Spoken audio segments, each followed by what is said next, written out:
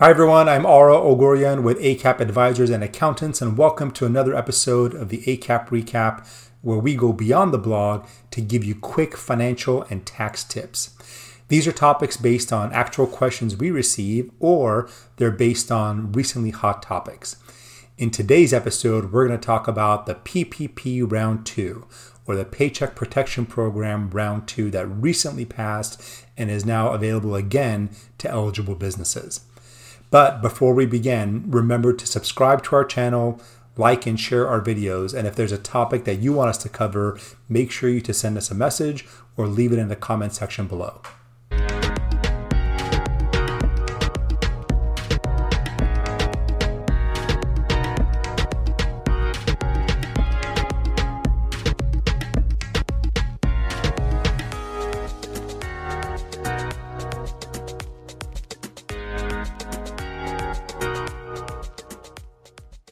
Hi everyone, welcome back, and today we're going to talk about the PPP Round 2, also known as the Consolidated Appropriations Act of 2021. Now, this is an act that was signed by President Trump on December 27th, and it's a $900 billion bill, which is the largest one ever. It's over 6,000 pages, or almost 6,000 pages, and it covers a lot of different areas. It covers additional stimulus checks for individuals, expanded unemployment benefits, but the real big part of it that applies to businesses is a $284 billion that's new money allocated to the PPP program, also known as the PPP2, as some people are calling it.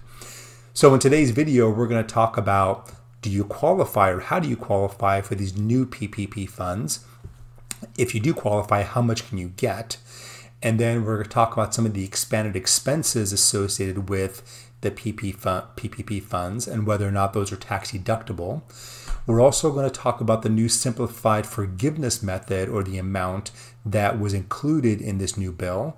And then lastly, we're going to talk about the EIDL grant, which is the Economic Injury Disaster Loan Grant that some of you may have received, and how it was applied in the previous PPP round and how it's going to be applied in this current round. Okay, so how do you qualify for the new PPP2, or round 2 of PPP funds? First off, it doesn't matter if you got PPP money the first time around, you are still eligible to get PPP money in the second round if you meet certain criteria. So if you received money the first round and you still need money for the second round, you qualify if you have less than 300 employees, have exhausted all of your PPP money during the first round, and the most important part is that you have to have shown, or you have to show that you have a 25% decrease in revenues in any one particular quarter. So for example, if you compare quarters, first quarter 2020 with first quarter 2019, you have to show a 25% or more decline in revenues to be able to be eligible, because they don't want businesses that have benefited or have not lost revenue in 2020 and still get another round of PPP funds. So the next logical question is, how much can you get in new PPP funds if you're eligible? The calculation is the same as in the first round. It's 2.5 times average payroll, but the maximum amount is now dropped from $10 million to $2 million. In addition, if you're in certain industries such as hospitality or restaurants who've been just completely decimated by this COVID virus and everything that's happened in 2020, those businesses are now eligible for 3.5 times average payroll. Now, this new coronavirus bill added some really cool features to the existing PPP program.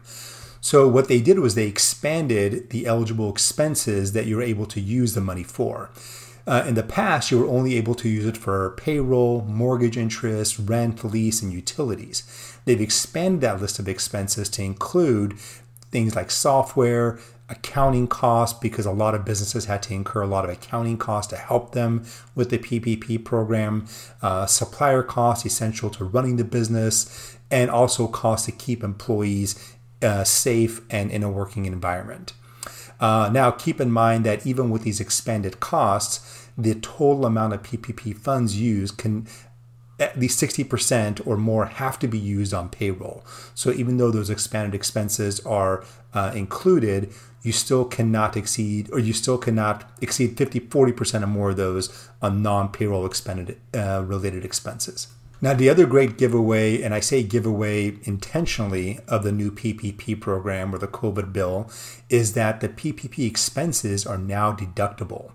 In the first round, if you received PPP funds and you use them for payroll and some non-payroll related expenses, you were not able to deduct those expenses on your profit and loss statement or your tax return.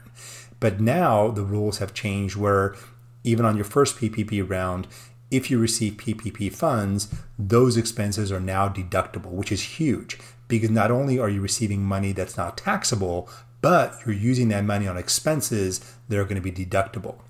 Now, one thing to keep in mind is this is on a federal level, and not all states adhere to this new rule. So, for example, in California has outright said money used for PPP expenses are not deductible. So make sure you check with your CPA to ensure if you are deducting those PPP expenses, see if that same rule applies in the state that you operate. The other two great provisions of this new PPP bill or coronavirus bill is the simplified process for the forgiveness and also how EIDL grants are treated. So let's talk about the first one first. In the first round, they had three forms. The SBA had three forms based on the amount of your PPP loan, whether or not you had a change in number of employees, and depending on those two factors, you'd have to use one of three different forms. And if you had a PPP loan of $50,000 or less, you were allowed to use a streamlined form where it was just an attestation saying you used the money properly and there was no other questions asked and the loan would be forgiven. Under the new bill, that threshold has been risen to $150,000, which also covers the first round of PPP.